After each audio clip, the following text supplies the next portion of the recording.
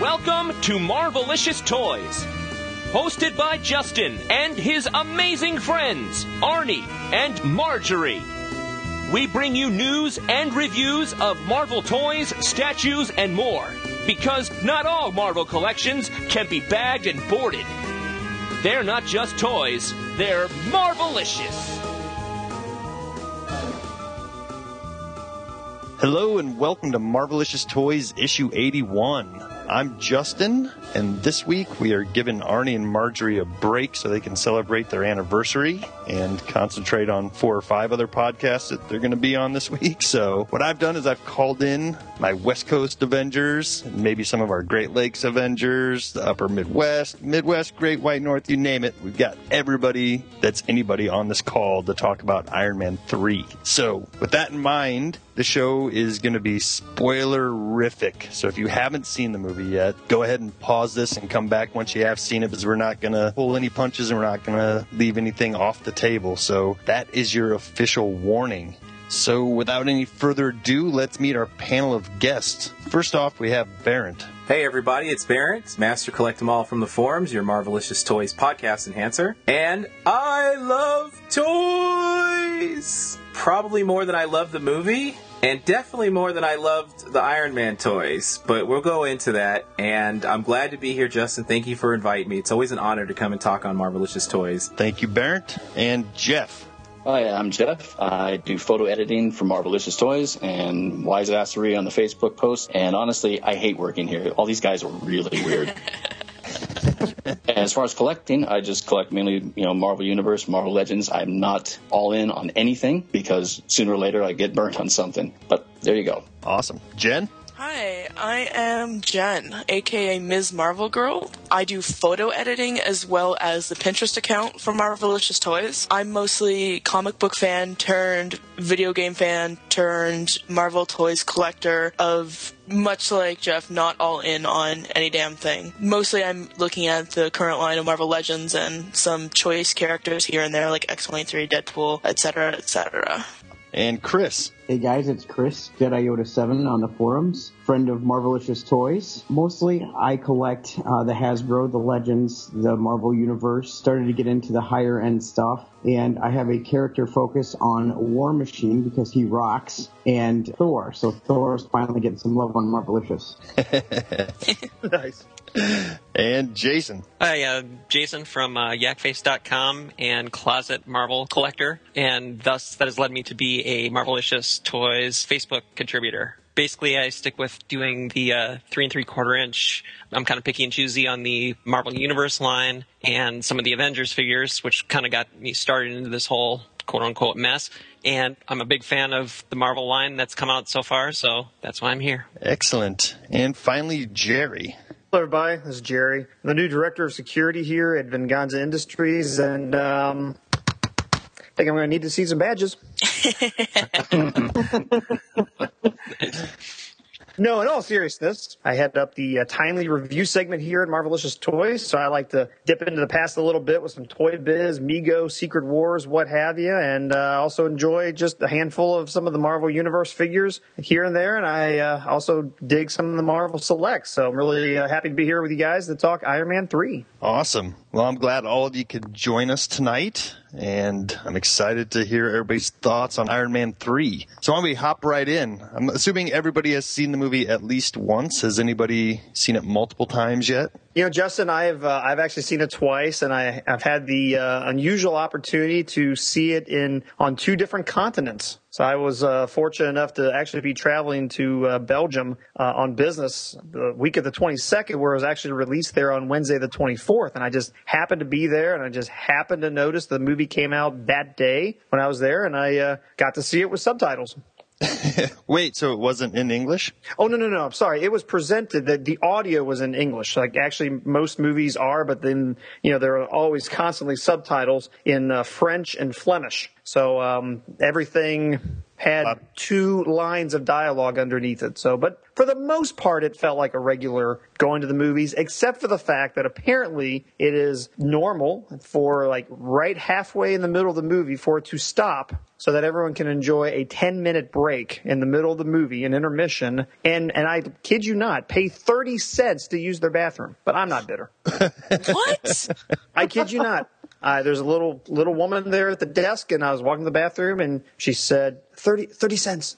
I'm like, oh, wow, really? So unfortunately, I had 30 cents on me and, euros. And I wonder if that might just be a trick they play on Americans. Then they, Yeah, I wonder if she's just oh, no, fleecing you. I did see a line. She had a table, but, it's like, it's bad enough I paid €5 for a Coke, and now you're going to charge me 30 cents to get rid of said Coke. But yeah, overall, it was fine. It was fine. I'd be less worried about being bitter and more about being incontinent. I would have paid somebody $10 if they would have gave me the chance to get up and walk out of it halfway through. oh, Snap, right out of the gate. Okay. Yeah, Throw your cards on the table. Barrett, I'm not going to lie. I thought about it, not because I wasn't enjoying the movie, but because it was kind of getting late and I was a little freaked out being alone in a different country after seeing all of these scenes about American terrorism. I actually kind of was a little freaked out. It's like, I'm an American foreigner in a different country, and this movie's all about blowing up my country. I want to go home. a little trick for anybody that's American traveling abroad. Tell everybody you're Canadian. They won't care. They'll leave you alone. All right. So Barrett fired the first shot. Barrett, why don't you give us a little breakdown of why you were disappointed? I was disappointed. It wasn't a bad movie per se, like Howard the Duck, excuse me, but it was disappointing. And I don't think I'm alone in finding that I feel duped. You kind of have to go in expecting to be a little duped because, they have to keep some of the plots and stuff secret for the big reveals or whatever.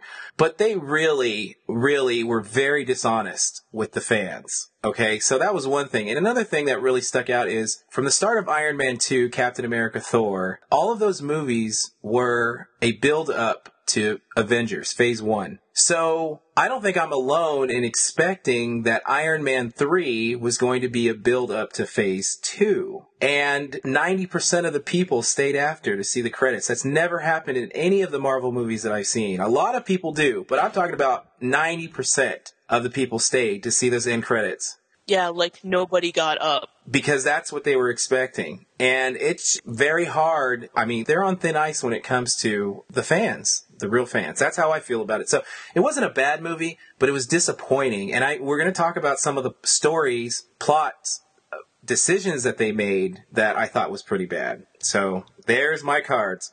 I can feel what you're saying to a certain degree, but expectations of launching Phase 2, I feel like, is one thing, because this is Iron Man 3 first and foremost, and Iron Man is the one odd man out from the equation of Captain America, Thor, Avengers, in that it had 2 movies before the other guys had even one. So Iron Man is a little bit of its own beast as far as being direct lead-ins into an Avengers movie. I'm going to say I think you're making excuses for it because you want to like the movie. I wanted to like the movie, but I think you're making excuses because they've set a precedence of doing this. So it's not something that a bunch of us fans have made up and pulled out of thin air. They've set up the precedence that each movie is going to connect into the other. Why stop now? Got the second biggest opening in the history of movies is because of that expectation. And then just to throw it all away, I think you're making excuses, my friend. But it's okay.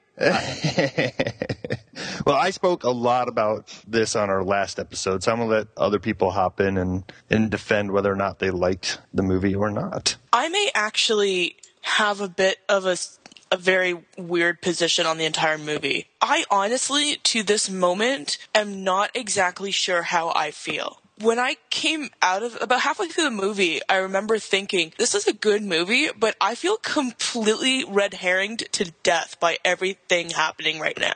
Like, it was several for me that it was 1,000% nothing like what I was expecting coming out of Iron Man 2 and this as a successor to that in the trilogy, if you look at it that way. Did I enjoy the movie? Absolutely. But I'm still really confused about how I feel about a lot of the new style and just new concepts they introduced in this as the series was ending. But then again, I don't feel like any of it was quote unquote bad. I'm just still really almost in a sort of fan shock. I had all these expectations that were, you know, when it came to Extremis and when it came to this and that. And while I knew I wasn't going to get everything I was expecting, and I expected a few twists, I literally felt over-twisted and exhausted trying to keep up with everything that I wasn't expecting. But again, though, that doesn't make it terrible. That's just my own low-level experience with sitting in the theater and kind of going, this was not what I was expecting this to be at all. So there was a lot of different emotions as I was sitting there watching that movie from beginning to end. And I went with my wife, and she goes to them just to watch them. She doesn't have any history with Marvel. She likes Robert Downey Jr., so she's there to enjoy the movie and doesn't really look at it like we're looking at it. But I walked away, and I'm like, I think I need to talk to Bruce Banner on the couch after that movie, because I just literally I wanted to talk to somebody that was going to have the type of conversation we're having here now, because I just felt like just when you think you had it figured out, they switch something on you. And much like Jen, it took me a little while to kind of how do I feel about this movie? Where does this movie sit with me? And I do think that I need to see it a second time to really let it exactly soak in. But there was so much in there that it wasn't the fun ride that the other ones were. I mean, Iron Man 1, Iron Man 2, Avengers, those were all a very fun ride. And this, to me, was not a one that you just like, oh, you know what, that was so much fun, let's do it again. You really have to sit there and comprehend and dissect it all. Very true. I think on last week's podcast, I kind of said it's less like a roller coaster that you get off of and want to get right back in line for again. It's more like maybe a nice train ride that you get to your destination and you kind of look around and see where you're at now. Exactly. Yeah, I mean, overall, I think one of the things that these Marvel films have done, and Baron, I'm with you a little bit. You know, I certainly don't expect to have an Avengers flavor to this movie, because clearly the Avengers aren't in it. It's Tony Stark. It's an Iron Man movie. I mean, that much is intellectually obvious. But Avengers raised the bar. You know, exactly 1 year ago, we were in a theater watching Avengers, and if you're anything like me, you walked out of that just thinking that was, you know, Justin, like you said, that was the movie that I wanted to get off the roller coaster and get right back on and watch again. I saw that movie 4 times in theaters because I wanted to see 3D this, 2D that, and just compare and contrast and see it over and over again, see what I missed, you know, much sooner than what a Blu-ray release would be able to do for me. After seeing it in Europe, I thought to myself, oh man, I already have tickets to see this thing, you know, on the Thursday night. I saw it at 9:00 at one of the earlier showings, and I was going with some buddies from church. My son wanted to see it. I'm like, you know, well, okay. Yeah, I need to go, but maybe it'd be good. Maybe a second time, no expectations. I'll enjoy it, and I can just appreciate for what it is versus like imagining in my head everything the movie could have and should have been. And as we get into more details, maybe we can pick this apart. But I walked out of there thinking, man, why did they make the choice on this plot point? Why did they make the choice on that plot point? What's the deal with the kid? You know what? I don't want that. I don't need that. That's not an Iron Man-ish thing to go do. And you know, why would you do that to Mandarin? I mean, I don't have a lot of love for Mandarin, but even I acknowledge that Mandarin's kind of a big deal in folklore. I mean, if you're going to do it, do it. And we'll get into those details, but overall, the movie just made me feel weird. For me, I had kind of a wide range of emotions going through. Mainly, I kind of have to go back a couple weeks. I was at C2E2 in Chicago, and I was hanging out with Arnie quite a bit, and he told me that Jerry had seen the movie, and he had an opinion about it that I had a certain expectation, and it was high. And all this, and when I've heard that news, I'm like, okay, I need to reset here because I'm about to either get really mad or I'm just gonna, you know, throw up my hands and say, okay, I'm done. I'm checking out now. I've got little invested and I'm not gonna invest anymore. I'm gonna walk away. So I went in and, you know, I'm going through the movie and like I said, I went through a wide range of emotions. And when I walked out of the theater, I was in a similar place where Jen was. I'm like, I didn't really know what I just saw, and I didn't know if I liked it or not. And I went to a 10 o'clock showing last it was last night that I went, and there were 4 people in the theater. And I'm like, this is a bad sign. If there's 4 people, I live in a big city, a suburb of Minneapolis, and if there are no people here, what have I got myself into? And after I left, I felt that, like Brent had said, we were kind of sold a bill of goods for the trailer, that were depicted in the trailer. And the more I thought about it, I liked where they went with it. And when I got home, I immediately listened to the Now Playing review of it to see if I was just how messed up my head was after it, just to see if anyone else was on my level. And the more I listened to what was saying, and I was like rewatching the movie in my mind, saying, okay, now that makes sense. And, because there's a more familiarity with the subject matter with Arnie and Jacob and Stuart had, that I just kind of needed that sounding board, not, just to get a remote perspective on it. And I ended up liking it more, but I view the first viewing as like a palate cleanser to wipe away any expectations that I had. And a second viewing is needed just to take it in and enjoy it for what it is. So Jason, what I heard there was the many emotions. Let me guess: denial, anger, bargaining, depression, and acceptance. Exactly. Yes. It's like I'm making excuses for it. Yes. I'm doing all this stuff. I can only imagine this movie, what it feels like to be in an abusive relationship. Because they keep, it's going to be good. I love you, baby. I love you, baby. You get in there and they start slapping you around in the movie theater. And then afterwards they try to give you flowers, but they're dead flowers. This movie is like the little nephew that turns out to be a criminal, a drug dealer. You want to like him because you've seen it since he was growing up. He's family. Yeah, he's family. We've been watching this thing since it's growing up, since the beginning, and this is what it turns out to be. So you want to like it. I understand, but you have to consider it as a palate cleansing. I mean, it's like, come on, man. The Mandarin. Well, see, and then how I look at it too is that the more I thought about it, I was pleasantly surprised to be surprised, because I go into so many movies knowing so much most of the time, and I didn't know a whole lot about it. I mean, I watched the trailers, I watched a few behind-the-scenes clips, and I'm like, okay, the Mandarin's a bad guy, blah, blah, blah. Okay, we're in for this. Oh, the toys have this. Oh, there's, Lego, has this fight scene. Oh, so it's going to kind of work. I'm trying to play out these scenarios in my mind to see, eventually, trying to put it together. And it was refreshing to be out and out fooled, but it was refreshing to have my expectations blown away and just baffled by the whole thing. It was a very unique experience that I've had with few movies, and I think that in and of itself made it enjoyable for me, because I liked being tricked, I would say. I think right there is the division line, is whether or not you could go along and feel okay with the marketing ploy that end up being Mandarin. The lies. The lies. Well, okay, would you rather have them come out and straight up say in the previews, look, the Mandarin is in this movie, but he's only a ploy, so don't get too excited? You're asking me, this is what I'd rather. People keep saying, well, you said on last week's podcast that you'd rather have this than, say, a Mandarin using magical powers. Why not have a movie like that using magical powers? They're talking about making a Doctor Strange movie. If they don't have a Doctor Strange movie where he's using magical powers and makes it good, I don't want it to be this kind of Mandarin. Why not? You know what? Marvel is on a thin line right now, and I suspect that the box office for the next couple weeks is going to show it. After Avengers, they have the whole world behind them, and what do? They give us this. That's all I'm saying. So it's in the line. You're either on this side of the line or you're on that side of the line. I don't know. I think you can kind of straddle the line, because that's where I would put myself. Let me just say that Iron Man 1, Iron Man 2, Iron Man 3, if I had to rank them, it would go Iron Man 1 and 2 are tied for me. Yes, I liked Iron Man 2 a lot. And Iron Man 3 is my least favorite. Admittedly, I do need to see Iron Man 3 again. But for me, I think that while it's not my favorite, I didn't hate it. I'm not coming out going, man, that movie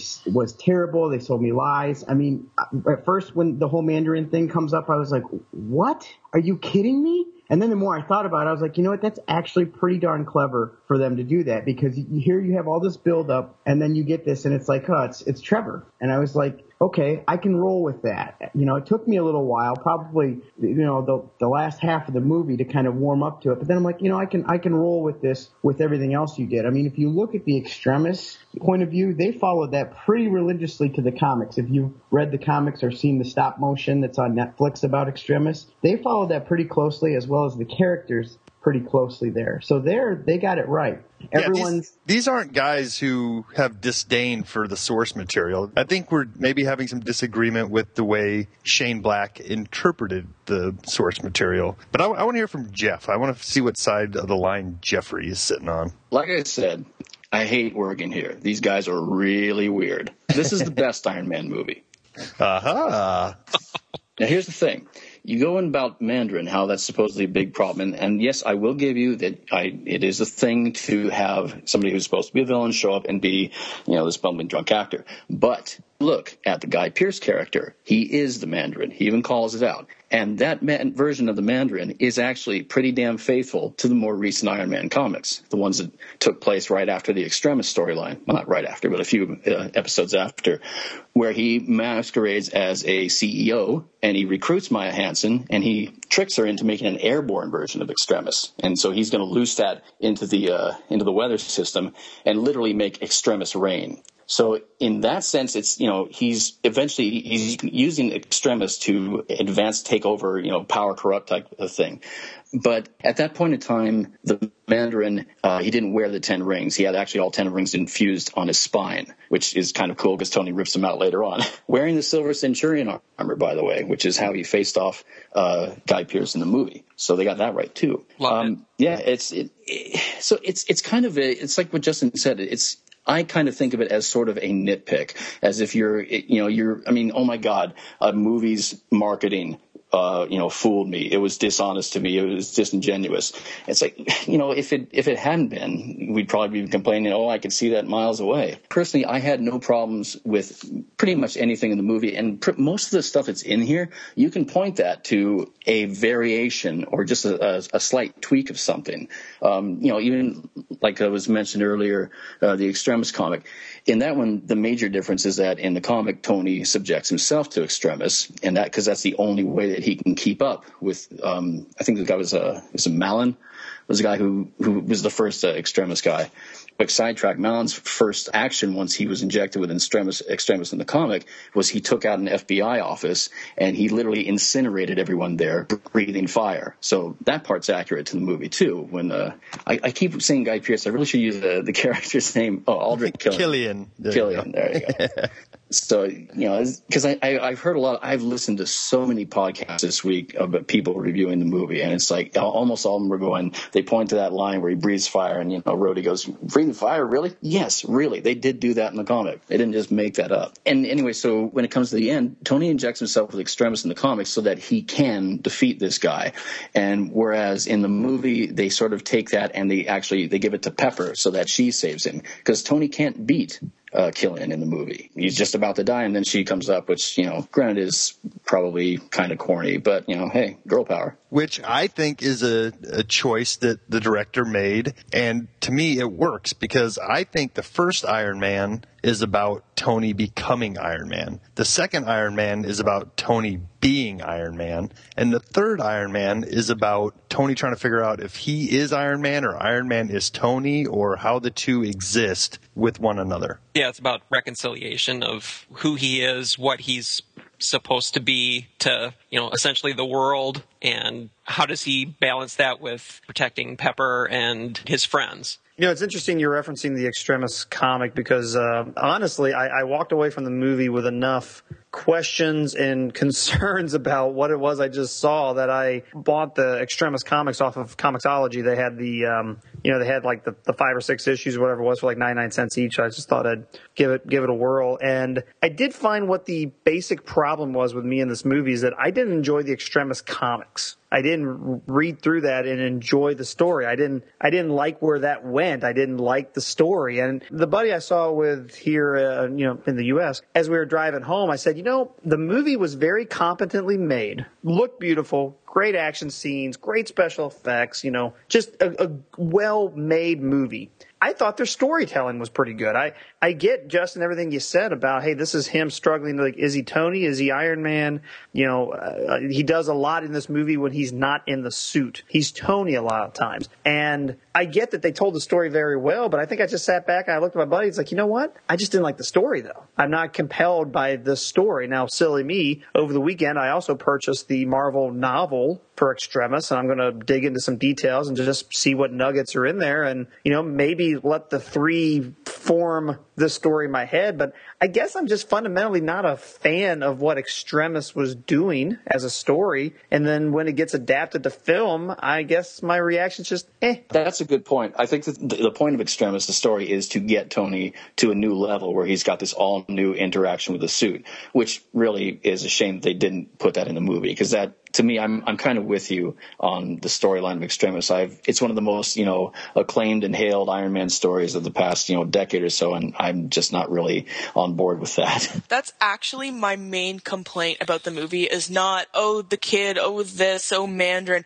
I was just pissed there was no Extremis armor. I was waiting for that shoe to drop. And then when I saw what Extremis was in the movie, I was really bummed about that. Well, actually, in a way, the Mark 42 is the Extremis armor. Yes, it serves the same function. And it was the most terrible armor of all three Iron Man films. Oh, I liked it. It never worked. It didn't work. It worked fine. Mark 1 worked better than... Well, it was the armor that he selected to put on when he thought the Mandarin was getting ready to attack him, and it ended up being the lady scientist. It was the armor he selected to wear to defend the house, but it wasn't weaponized and wasn't ready for flight. Actually, it was the only armor available to him, if you think about it. Yeah, and that's where we have to kind of get into the thought of the Chinese version of the movie, and not that, well, that as well, but earlier this year when they screened 15 minutes of footage for press. In that, from what I've been able to read from people, the suits, Marks 1 through 7 that are on there, they're not blown up by the helicopter attack. Tony orders Jarvis to destruct them so that they don't fall into the hands of the Mandarin, like as the attack's starting. So that footage has been, kind of tinkered with to make it seem in the version we saw that it's a result of, helicopter missiles.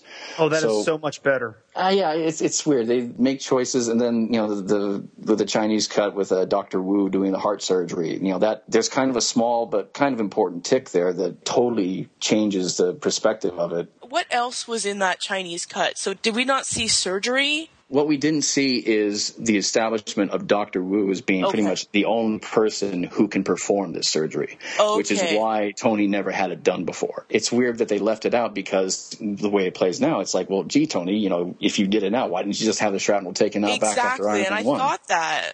Let me offer a different take on the end here. And here's my take was we've talked about Extremis and the comics. Because they didn't show that extra footage and they didn't tell us, my take on it was not only do they go in and they take out the shrapnel, but maybe because they don't tell us, and you can draw your own conclusion, maybe that's when he got when he worked out the kinks with Extremis, he was injected with Extremis at that time. So in the next movie, he'll be able to have that kind of armor. Now, that's just my take on it, but they left it open-ended for you to make that interpretation. And I wondered about that, because when they first started showing images of the surgeons and stuff, I'm like, oh, that's it. And then they're like, nope, taking the shrapnel out. I'm like, oh.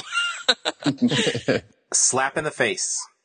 How is that a slap in the face? You made a point, Jeff, or maybe it was Chris, I'm sorry, about how you don't really expect, the marketing. It's supposed to give you some, red herrings to follow in the marketing. It's going to the point where you don't have the whole story. They could have given us the whole story. Why not give us this Dr. Wu? Instead, what they do is they make these decisions to contradict of what the expectations are, of the fans that they've made. Let us slap in the face. I mean, that's not fair. And I feel like people are saying that there was a universal expectation of what Iron Man 3 should be, and I don't know that that's true. My question is is, would have you been happier with Iron Man 3 being more like Iron Man 1 and 2, where it's Iron Man introduces a new suit of armor and finds out somebody he knows is a baddie and ends up fighting that person in another type of mech suit at the end? Exactly. To me,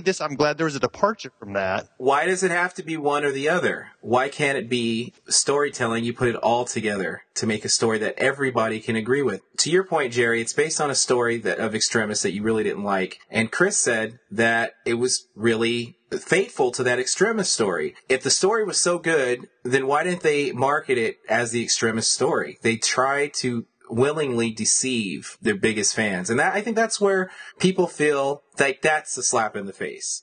But there's a lot of nuggets in there for fans that were really cool. I mean, we haven't even touched on yet the fact that they have AIM, which is started in there. You know, they have Iron Patriot. So they've given the fans these little nuggets. Now we can get into a little bit later how faithful these little nuggets are. But I don't know that they necessarily slapped everybody in the face. I don't think they set out with that intention. I think Shane Black was definitely trying to go, okay, I've got some shoes to fill from what Favreau did, but I don't want to do what Favreau did, because then you might as well have had Favreau do it. So let's try and see how we can mix this up and keep it interesting, but give everybody what they want. So, I mean, that's really hard to do if you think about it. He had a huge task. Yeah, I can say one thing. I hope Tony doesn't meet up with Loki again with the magic spear of changing your eyes into, cause him to roll back and turn black, because now he doesn't have his anti-Loki device. Well, you guys talked about some of the little things that were popped in there as Easter eggs. One thing that I read that I thought was pretty cool is at the beginning of the movie when they're in, is it Switzerland at that conference? Mm-hmm. Tony is introduced to two doctors, one being the doctor who eventually is doing the surgery on him, and the other one is the same guy who helped him out in the cave in Iron Man 1. And I don't know if anybody's seen Iron Man 1 lately, but he actually makes a reference in the movie Iron Man 1 that, hey, Tony, we've met before in Byrne. I like that one. And I'm really surprised by all the people who are like, oh, I didn't recognize him. I guess that was from Iron Man. That was, obvious to me. I mean, I recognized him faster than Banner. Yeah. What was the most awesome thing about that opening sequence was Jon Favreau doing his Pulp Fiction John Travolta outfit. That was fantastic. That was so cool. The bolo and everything. And showing how great of a security guard is by letting a half-crippled guy sneak under him entering an elevator. Like, oh yeah, you're awesome, dude. That is one nit that I would like to pick. How Killian was just your standard ugly girl with glasses and uncombed hair, and then all of a sudden it's like, oh, well, he slicked his hair back and took off his glasses, and he's gorgeous. No. He had some skin issues, sir. He had some really awesome rosacea happening there. They really went all out to make him an ugly, ugly man. Let's talk Killian, because one thing that occurred to me reading the comic is that he's in the first 3 pages and he blows his head off. I would have appreciated the Mandarin switcheroo a little bit if Killian had announced himself as being the Mandarin much sooner, and maybe even hey, I'm trying to fool everybody. I'm in my suit. Now I've got Tony. Now I got Pepper. Now I'm going to throw on my green cloak and reveal my bare chest of dragon tattoos. I breathe fire. Guys, I'm really the Mandarin. Mandarin's my other name, and you'll do what I say. I wish he had kind of taken on a less comic booky version of Mandarin. Ben Kingsley was the comic book Mandarin, and that was the joke. I would have appreciated the joke if Killian had said, hey, Killian's a name I made up. I'm the real Mandarin, and actually kind of owned the Mandarin look on some level. I mean, he had the dragon tattoos at the end, and they're pretty freaking cool, and I think Mandarins had those at some point in the comics, so I wish they had merged those characters a little bit better. That would have been awesome, Jerry. You're absolutely right. Totally that would have been awesome, because that would have given the fans what we had expected. We wanted to see Mandarin, whatever incarnation they wanted to give it to us, except for Toby or Tori or whatever the guy's name was. Trevor, the out-of-work drug addict British man. Hey, he's the toast of Croydon. It was funny. I mean, it wasn't. I like Ben Kingsley. He's a great actor. Robert Downey Jr., good actor. I mean, they were enjoyable. But if you have a good product, you should market it. You don't want to deceive your most loyal fans. Okay, Baron. Let me ask you this. Yes. Let me take you back to 1980. 1980. Little young Baron sitting in front of his TV watching Saturday morning cartoons, and a commercial for a new Star Wars movie comes on. And little Barrett liked the first Star Wars movie, so this excites him.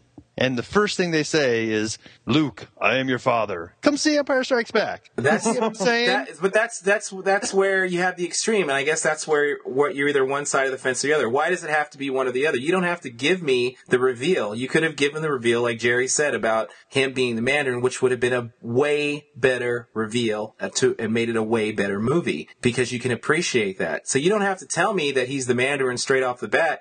But don't tell me, you'll never see me coming. And everybody should have paid attention to that one line, and we would have figured out the movie, because we never saw it coming. But the way they did it was so deceitful, and not the way that they've done any of the other movies. I mean, you had Captain America, you know that the Red Skull was in there. Does that make it a bad movie? In the Avengers, we knew that they were going to fight some aliens out of space. Did that make it a bad movie because we knew that? I say no. They made it was a great movie. Personally, I think that's why this is a nice departure from it. In Iron Man 1, it was, holy cow, Obadiah's the bad guy. I didn't see that coming, you know. And in the second one, I guess we always knew it was Whiplash, but this one I thought was a nice diversion. You know, usually you go in, you see all of the trailers and the TV spots, and you've seen, 60% of the movie before you even sit down in the theater. So I liked the fact that we were fooled, or at least, surprised how the outcome turned out. Exactly, and I think it works really well with such a highly respected actor as Ben Kingsley. That gag doesn't work out as well if it's somebody we've never heard of, or,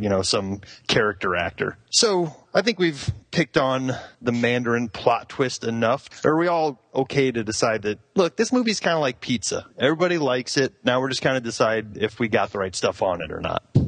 Well, there's a couple of sticking points that I have, and they're not major, but they do bother me, and I'll throw them out there. The first one is that Tony has PST from what happened in New York. And I'm thinking to myself, okay, everything he went through, being in that cave, having been, basically shrapnel from his own weapons, he didn't get PST from that. I mean, my brother is a soldier. He's done 2 tours in Iraq, and he's currently in Afghanistan. And so I have a little bit of firsthand experience with that. And what I can tell you is that something, I would think, and just kind of from, again, my experience with my brother, that the first time what happened in that cave would have been enough to give him PST. So I just kind of was like, that was kind of hard for me to grasp. But has your brother been sucked into a wormhole? And was he about to kill himself to save the entire planet after being a selfish prick for most of his life? I'm totally with Chris. I mean, no, he had his, someone do open heart surgery on him in a cave and attached a battery to him for, he was there for 3 months. I don't disagree, because I mentioned before that I'm a little troubled by each movie, them having Tony be afflicted by something else that is making him depressed or unable to fully be Tony. Also,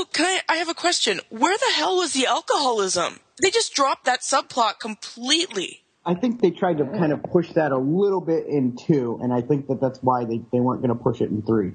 I wanted to at least see that, have a little bit of a resolution, like even just Pepper kind of making a comment, or, I don't know, I was really waiting for that shoe to drop, and, 3/4 of the movie, he's doing bigger and crazier things, and he's got anxiety, which, as somebody with anxiety, God, those panic attacks were really accurate. That was some really scary acting. That man has talent, which is a really huge understatement.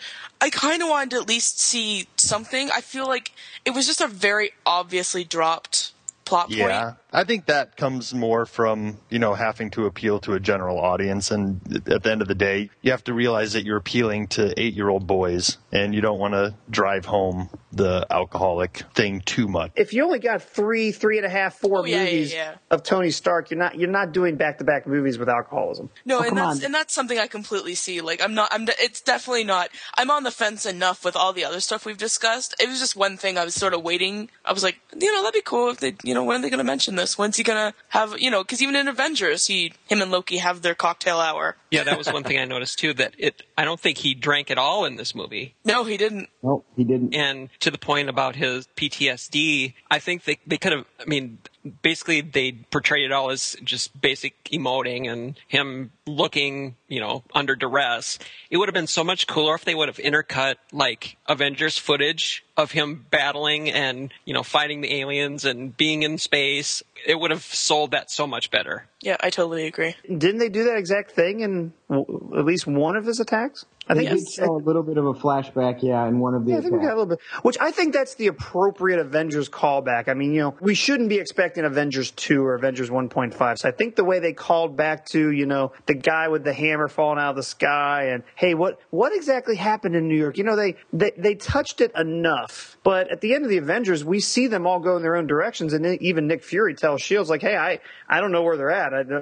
They'll come when we need them to. So I don't mind at all that, like, hey, Tony, I'm Tony, I'm lost. Let me just pick up the phone and call Cap. Does he have Cap's cell phone number? I don't gather the way they separate at the end of the Avengers. Does Cap know what a cell phone is? Well, Jerry, to your point, I don't think anyone, myself included, expected this to be Avengers 1.5. And even in Iron Man 2, where it was a build-up to the Avengers, where you could say that was the first build-up in Phase 1, you had, Black Widow in there. So you still had those connections. And I think the connections of just mentioning New York and mentioning the guy with the hammer, I think those were kind of just afterthoughts that they threw in. And my one other major gripe was this, and I cannot imagine that most of you don't agree with me even on this. What happened with the end scene? Why did we not get a true connection to Phase 2? You didn't, because they did all that in Phase 1 because every movie that came out was the first of its kind, and they had to introduce it all the way up to Avengers. This movie actually, I know it's the start to Phase 2, but I think it's actually more appropriately placed as sort of an end note to Phase 1, epilogue. It's not a start to Phase 2. You're right. It is an epilogue to Phase 1. It's not a start to Phase 2. That's where I'm saying you're not disappointed about that at all? Well, no, I'm not, because at the same time, technically, the stinger at Avengers was them eating shawarma, and it was the same gag. Now, yeah, I got to see that scene with Thanos, but that was right after the first set of credits where they zoomed in on everybody's weapons. So, no, I actually wasn't disappointed. And quite frankly, we all know Thor's coming out, and there was a Thor trailer right in front of this movie. That didn't happen with Iron Man 2. Iron Man 2 had the Thor stinger at the very end, because at that point, that's all there was of it. The other thing is that is a brilliant finish. I mean, you have Tony Stark talking on the couch to Bruce Banner, the guy who has anger issues and becomes the Hulk. I mean, it was hilarious. He has such dreamy eyes. The next thing is Thor, and we've already been introduced to Thor, so we don't need a stinger or a tease for the next Thor. Just like I bet you at the end of Thor 2, there's not going to be a tease for the next Captain America. That's already been set up, and we already have met. It builds into the next movie coming out, the next new movie, which is why when Captain America comes out, that's when I would expect to see something for Guardians of the Galaxy, not before. And this is what makes me scared for Guardians of the Galaxy. I was already scared before about a talking tree and a raccoon of a comic book that sells 10 copies in its whole run, and that's why this makes me scared. The decisions that they make. I mean, they may be the best movie out of all of them, but I tell you what, you're not going to have the trust that the fans had when it comes to these next movies. And it could hurt Thor. It could hurt the next Captain America movie if they're not very good movies. To Barron's point, and Justin, you hit on this a little bit. When Iron Man 2 came out, I was very lukewarm. And when it came out on Blu-ray, I didn't buy it. I didn't touch it again until I kind of felt like I should watch it in preparation for Avengers. Incredible Hulk, I was the exact same way. I bought those two movies like a week before Avengers came out so I could watch them all together. But all that said, being able to see Iron Man, Incredible Hulk, Iron Man 2, Thor, and Captain America, the days leading up to Avengers, I find all 6 of those movies together work great. I appreciate and enjoy Iron Man 2 so much more because I see what all of Phase 1 is. So, Barron, to your point, I would reserve some portions of judgment, kind of like I am right now. I think that is a perfect place to end the conversation on the movie. I wanted to bring up one more thing that just was eating at me, and that is that you give Iron Patriot, you give him this kick-ass armor, and he does nothing in it the entire movie. He busts down a couple doors, and the president gets in the armor, and it gets hacked, but you give him this awesome armor, and you even make the joke, this War Machine rocks, and he does nothing in the movie at all. Well, I think that's a perfect segue into talking about collecting, because I think so much of collecting, especially with Iron Man, is about how cool these armors look and how neat it is to go to the store, pick up your favorite armors, bring them home, and set up your own little hall of armor. No, seriously, like I mentioned in last week's episode that for me, walking out of Iron Man 1 and Iron Man 2, I had this feeling of, yeah, that kicked ass. I want that armor on my desk next to me so I can remember how cool that felt. But agreed that this movie has a different tone and a different feeling walking out of it. Not to mention, everything that Tony has ever made is now destroyed. Kind of a slap in the face to us collectors saying, hey, you guys bought all this stuff. Are you going to throw it in the garbage can now too? So I don't know. One thing I thought about when the armors didn't show up till the very end of the movie and everything, I'm like, oh my God, all those guys just pre-ordered all those friggin' Hot Toys, and we got all the, look at the space armor fiasco with Funko, where, they took it off the website and blah, blah, blah, and then all of a sudden it's there for maybe 0.25 seconds. Let me give this a little perspective here. At C2E2, Arnie and I were talking about the second wave of the Iron Man Legends. And I was going to play the long game and get them in stores because Wave 1, we didn't have a problem finding them at all. Now, Wave 2 shows up on Big Bad Toy Store. I go ahead and pre-order it, and ask Arnie about it. And he's like, I pre-ordered it because it might be harder to find. The release date kind of was supposed to be fall. And I'm like, yeah, but you know what? I get it in my hot little hands tonight. And I have to tell you, the figure that I'm excited about the most in that wave is the Ultron, because after seeing the movie and seeing Iron Patriot do nothing, I was like, okay, he wasn't that cool in the movie. And the Mark 42 armor and the little quirks that they had with that armor, I was like, it's not as cool as I thought it would be. So your point is exactly right, Justin. Well, see, I can separate that a little bit. I mean, I'm really disappointed that I don't have a 3 3/4 inch Iron Patriot that's to the level of quality as my Iron Man 2 figures. I know I can kind of get the little stand-in for him, and my son has it to play with, but it's not doing it for me. I will buy, and I don't even collect Marvel Legends, but I will buy that one. Not because it was cool that did anything awesome in the movie, because it's a really cool looking armor, and Iron Patriot's got some folklore, not the folklore we see in this movie, but I think it's cool enough that I will find that and put it on my desk just because it's cool looking armor, it's red, white, and blue, not because it was in Iron Man 3. Well, it is a visually appealing armor. I'll give you that. Yeah, I love the plastic they molded this thing in. This metallic blue is just, it's beautiful. I want to make love to it. I can't wait. I can't wait to get mine, Jeff. So these Iron Man toys were a slap in the face. These assemblers. Okay, you have all these cool armors in the movie. We had a glutton of Iron Man 2, and it was the same Iron Man. They could have brought that down a notch, and like you said, Jerry, given us what we wanted. I mean, the second largest opening in history. And what toys do we have to, my son won't even touch those assemblers. I mean, we looked at them, they look cool in the package, but they are terrible to actually take out and play with. Barrett, I totally agree. I'm the one that's always talk about, hey, articulation isn't that big of a deal. Things are over-articulated. My figures won't stand, but this is going too far. And even my son, talk about a slap in the face. He's like, I don't like these. I want to be able to bend their elbows and their wrists. I'm like, oh, come on. You too in the articulation? Snap. He's one of us. One of us. And to hear you, Arnie, and Marjorie talk about those assemblers, Justin, it was almost like talking about trying to sell a house in a bad neighborhood. I mean, you guys did everything you could possibly do to try to sell those things. But come on, man. The grass ain't green over there. I'm sorry. Now, in fairness, I have been pretty hard on Hasbro as far as the assemblers have gone. And I've echoed your statements over and over again about how they missed a prime opportunity, especially with the way they treated Iron Man 2, to do something similar with this line. This is the first movie that has more than 3 or 4 armors in it.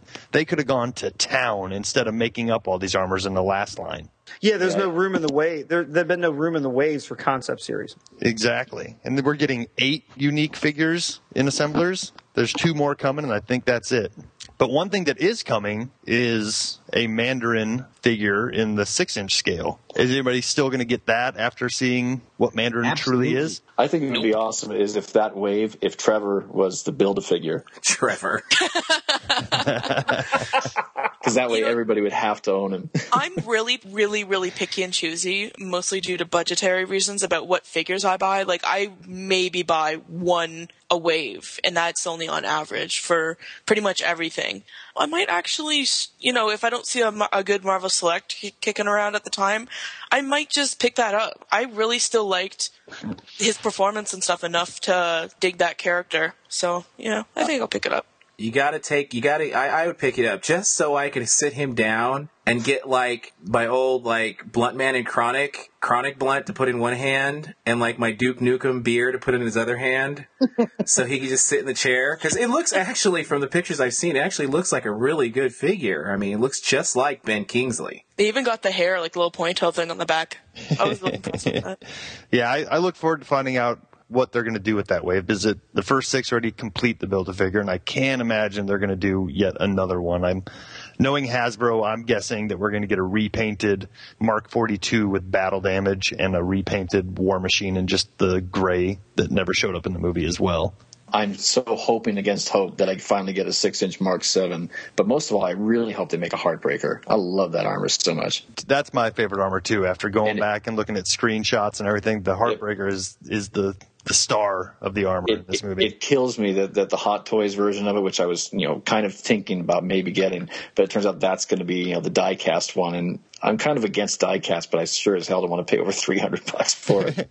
Well, speaking of Hot Toys, is anybody here a Hot Toy collector that might be a little disappointed that you put a pre-order in on any of these? No, I like eating, thank you. You know what you should do when you guys go to San Diego? You should host a panel where, like, Arnie sets off explosions and blows up all of his Hot Toys on stage to recreate the finale.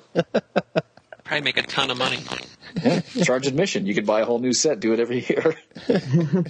I pre-ordered the Iron Patriot because it was metal or metallic or alloy or whatever they're calling it, because it looks so beautiful. I mean, Justin, you made a point of saying that last issue that would be the one that you ordered because it's so iconic. The red, white, and blue, Jerry, to your point, I mean, I'm American through and through, and to have something red, white, and blue and Iron Man and metallic, I mean, I hurried up and pre-ordered that. That's my first Hot Toy. I had pre-ordered the Hulk when that came out, but then I canceled that. So it'll be my first Hot Toy when it comes, whenever it comes. It's supposed to be coming after Thanksgiving sometimes, but we probably won't get it till next year. But I pre-ordered that, and I cannot wait, and I'm going to put that right on my desk at work.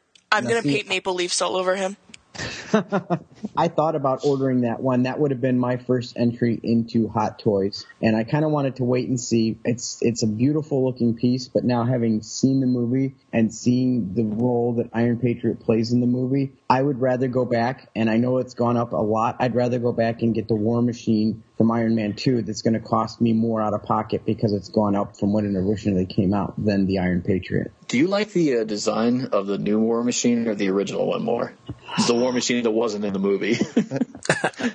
Personally, I can appreciate bulking him down a little bit. Looking at him side by side now, I'm kind of digging the sleekness of the new War Machine. Yeah, I like that aspect a lot too, but I still think that the first one, I mean, that was the 6-inch Legends of that was just the best action figure of that year. I can't get over how great I love that design. But at the same time, this new sleek one it's pretty close. I mean, I feel bad for it. I think I would have to order both if I was in your position. I think War Machine should be bulkier. I mean, he's War Machine. He's supposed to be a little slower, but because he has all the heavy artillery, and I guess you could argue that with better technology, things would get smaller, but I like the bulkier War Machine. It kind of sets him apart. Besides his color, it sets him apart from Iron Man, and I think that's where you can kind of get into a slippery slope with Iron Man, is that all the armors start looking the same if they start looking the same. So I kind of appreciated that it had a different design quality to it than the regular Iron Man or whatever Tony Stark was wearing. Jeff, to answer, for me, I like the bulkier War Machine. And I think I know which Marvel Legends you're talking about. You're talking about the War Machine from Iron Man 2, the Legends line, right? Yeah, the Walmart line that came out as Armored Avenger later on. Yeah, that armor. The one that's still at Toys R Us. That one is awesome. I love it. That's my favorite War Machine piece that I own right now. I think Arnie's just happy that this one doesn't come with the string of bullets that has to attach to his back and into the gun. Now, let me ask you a question. That Heartbreaker for Hot Toys, is it one of those, it's a fully functional suit? I mean, it has all the articulation as a regular Hot Toy? It's the full articulation. And Really? It's in the new die-cast line, and since they haven't released any of them yet, nobody really knows what that means. I mean, are there going to be... I personally don't think the whole armor is going to be die-cast. I think it's still going to be plastic with some bits of die-cast metal, because that would be super heavy and way more than $300 if it was all die-cast metal. Yeah, I would think that the major surface, or some of the major surfaces on the Hot Toys would probably be metal, like some of the torso and, shoulders and stuff, but I couldn't imagine it being, solid by any means. Just overall for all the toy lines, one thing I've noticed as end caps sort of are, they're not ready for clearance, but they're past now that the movie's out. If things aren't selling now, then when are they? And coupled with the fact that we having edited and looked at a lot of the photos of what was being shown at Toy Fair, I feel like this movie had a lot of junk and had a lot of trash. And with maybe one or two being Hot Toys and Marvel Legends, that were something to appeal to anyone over 12. I mean, I like a good stupid buy, meaning if it's one of the masks. I do like the Superhero Squad, but unfortunately these ones didn't really appeal to me. I was on armor fatigue after covering all the assemblers and stuff. I just feel like we got a lot of junk as a whole with this one. Like, I was kind of bummed we didn't see like a decent 3 3/4 line in place of the assemblers. But that all being said, one thing I also want to just chime in on really quickly was the packaging. I'm a graphic designer by trade, and one of my jobs is to create, obviously, these types of things and the direction that brands go in. I really love this new bubble packaging that they're doing for all these toys I just called crap. But this new circular bubble thing that's happening, I'm really digging that. I love the lighter artwork that we're seeing for Ultimate Spider-Man as well. We're seeing a lot of that mirrored. A lot of the same die lines are being used. And overall, when we talk about the merchandising side, it was very different. Not just the movie itself was really different, but the way everything was handled in the lead up with product and whatnot. But that being said, it was a welcome change. So, 1 and 2 are very similar. So anyway, and basically just wanted to really quickly chime in on those points that I don't know if maybe it's a Disney influence or what, but I noticed a lot of changing on the sort of back end, the way these things are being handled, and I'm really digging it. Hot off the press type thing. As we're recording right now, Big Bad Toy Store does have the Marvel Legends Series 2 back for pre-order for the set of 3, being Iron Patriot, Mark 42, and Ultron. They have Iron Patriot and Mark 42 just available for order for $17.99. So if anyone's getting a little anxious, check out Big Bad Toy Store. They might have it, have what you're looking for, ready to go right now. That's not bad advice, because, looking at the case breakdown on that, they did something weird. They short-packed Ultron, which is kind of weird to do in a Build-A-Figure series. Yeah, who needs a head? So Ultron might be a little thin in the air if it does hit retail, but it's too early to tell. Especially if they're releasing another 6-inch figure later on in August. I think they're expecting these to remain on the shelves for a little while yet. Just out of curiosity, was anyone expecting Ultron to get any hints in this movie, or are we just to assume that he was thrown in because of Age of Ultron happening in the Marvel Comics event right now? That was a comic mix like the first wave. And that was a pretty easy repaint on their part. True. Well, anybody else have any final thoughts on collecting, or how this movie might have changed your mind on buying or not buying anything? I'll never love again. I think what Barrett is demonstrating is that I think inside all of us we have a breaking point or a threshold with this Marvel universe. I've talked about it before, where I think the quality could take a steep decline once Robert Downey Jr. is no longer involved in this universe. And I have reservations about the movies coming in the future. I don't know how cool Guardians of the Galaxy can be, how cool an Ant-Man could be, how cool a Doctor Strange could be. I don't know, but that's all in the future. We're definitely getting the B and C list characters. Sorry, but I do want to point out with the 5 stages I pointed out earlier, Barrett landed in stage 2 of anger, and I think he's got I'm going to be enhancing this like, freaking flarn and filth and flarn. Germs! America! Trevor! You know what? For the enhancement, Brad, just take a picture of yourself flipping the bird and just make that the only picture for the entire show. Well, we've all had our say. Now let's see what our listeners think. Hey, Marjorie. I just wanted to say, I watched Iron Man 3, and I don't know. I left it feeling weird. I guess because I was so excited after Avengers. There's Iron Man 3. It was like, I want to say August or September when they were like first showing pictures of Iron Man 3, and I was like, oh my God, Iron Man 3 right after Avengers is going to be the greatest thing ever. And since then, I was patiently waiting, and when it came, it didn't feel it. It was weird because honestly, I didn't like the movie. It was probably of the 3 Iron Man movies, it was my least favorite. But I mean, those are movies. They're like it's least, but not like the worst of them. But it was really weird because I was going in expecting so much, except we were all working. And when we went, I felt hurt. That's the best way I could put it. I felt hurt.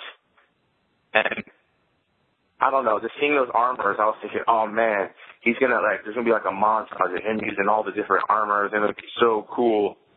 They just blew up. And I mean, it was kind of cool the way he jumped in and jumped out real quick. Busted, I guess, would be a good word. And I mean, I know it's like a Tony Stark movie, but I came there to see Iron Man, and just too many jokes. I didn't feel like it was an action Iron Man movie. It was a comedy starring Robert Downey Jr., But it was an okay movie. I probably won't watch it. I mean, I might find the DVD, but honestly, it was literally, I don't know, just speechless. Keep up the great work. Well, guys, okay, bye. I totally agree with that. I really do. I mean, I think that you're really saying what a lot of us feel. Thank you very much for the call. Hello, Naveed. Hi, Dad. Okay, we saw Iron Man 3. I'm a big fan of Shane Black, who co-wrote and directed the movie. Yeah. I was a fan of the last movie he had done with Robert Downey Jr., a movie called Kiss, Kiss, Bang, Bang, which was very entertaining. Well, I've heard of that movie. One day you'll get to see it. So, we saw the movie yesterday. What are your thoughts, without any spoilers?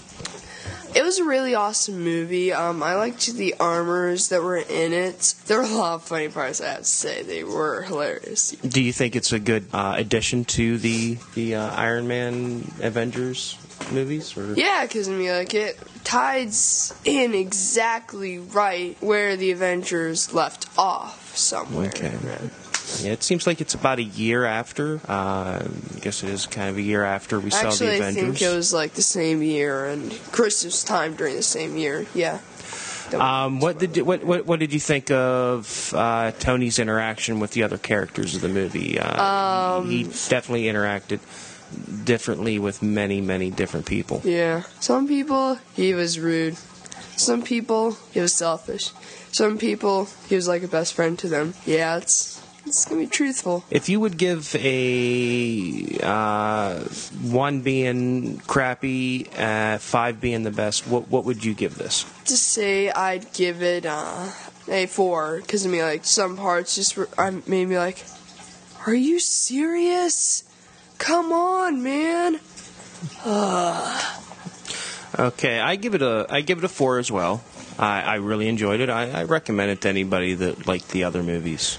I recommend it too. I mean, like, it's a good movie. It'll give you a good laugh. It will give you some good entertainment. I mean, like, seeing a whole bunch of stuff. All right, I guess that's what our thoughts are. Yeah, thank you. Thank you. Welcome. Yeah. All right, guys. Well, I think that's as good a place as any to leave it. And I want to thank everybody for joining me. It's been fun, if not educational. It's been fun-educational, I guess. It has been educational. No, I think we all represent the wide variety of disappointment to extreme jubilation with this movie, which is, I think, probably what the public at large is feeling as well. So we got a good range of opinions, and I think everybody's going to fall somewhere in that range as well. So that's it for this week. Join us again in 2 weeks when we'll be back with Arnie and Marjorie and myself talking about the latest 3 6-inch Iron Man Marvel Legends, possibly talking about Sideshow collectibles, but no promises there. So until next time, true collectors, Make mine Marvelicious. Excellent. Thank you for listening to this episode of Marvelicious Toys. If you enjoyed this podcast, please help our show by leaving a positive review for the show on iTunes. There's even more Marvelicious content at our website, marvelicioustoys.com. At the site, you can see pictures of the products we discussed, find checklists for Marvel toys, talk and trade with the Marvelicious forums, and much more. It's all at marvelicioustoys.com. We want to hear your thoughts on Marvel collectibles. You can leave reports of your latest toy finds as well as product reviews on our voicemail at 803-MARVEL-4. Or email an MP3 or iPhone voice memo to show@marvelicioustoys.com. Marvelicious Toys is produced and edited by Arnie Carvalho. Marvelicious website design by Jason. Graphic design by Justin. Website photo editing by Jen and Jeff. Podcast enhancement by Andrew, Shane, Daryl, and Barrett. Announcements by Brock. The Marvelicious theme song, Bam Pow Kablam, is composed by Joe Harrison. See more of Joe's work at www.starwarsfanworks.com/lionsmouth. If you also like Star Wars collecting is covered weekly at our other podcast, Star Wars Action News, which you can find at swactionnews.com. Marvel Comics and all that the Marvel Multiverse contains are the intellectual property of Marvel Entertainment Incorporated, a subsidiary of the Walt Disney Company, and no infringement is intended. Marvelicious Toys is a Venganza Media production, copyright 2013, all rights reserved, and no part of this show may be reproduced, repurposed, or redistributed without the written permission of Venganza Media Incorporated.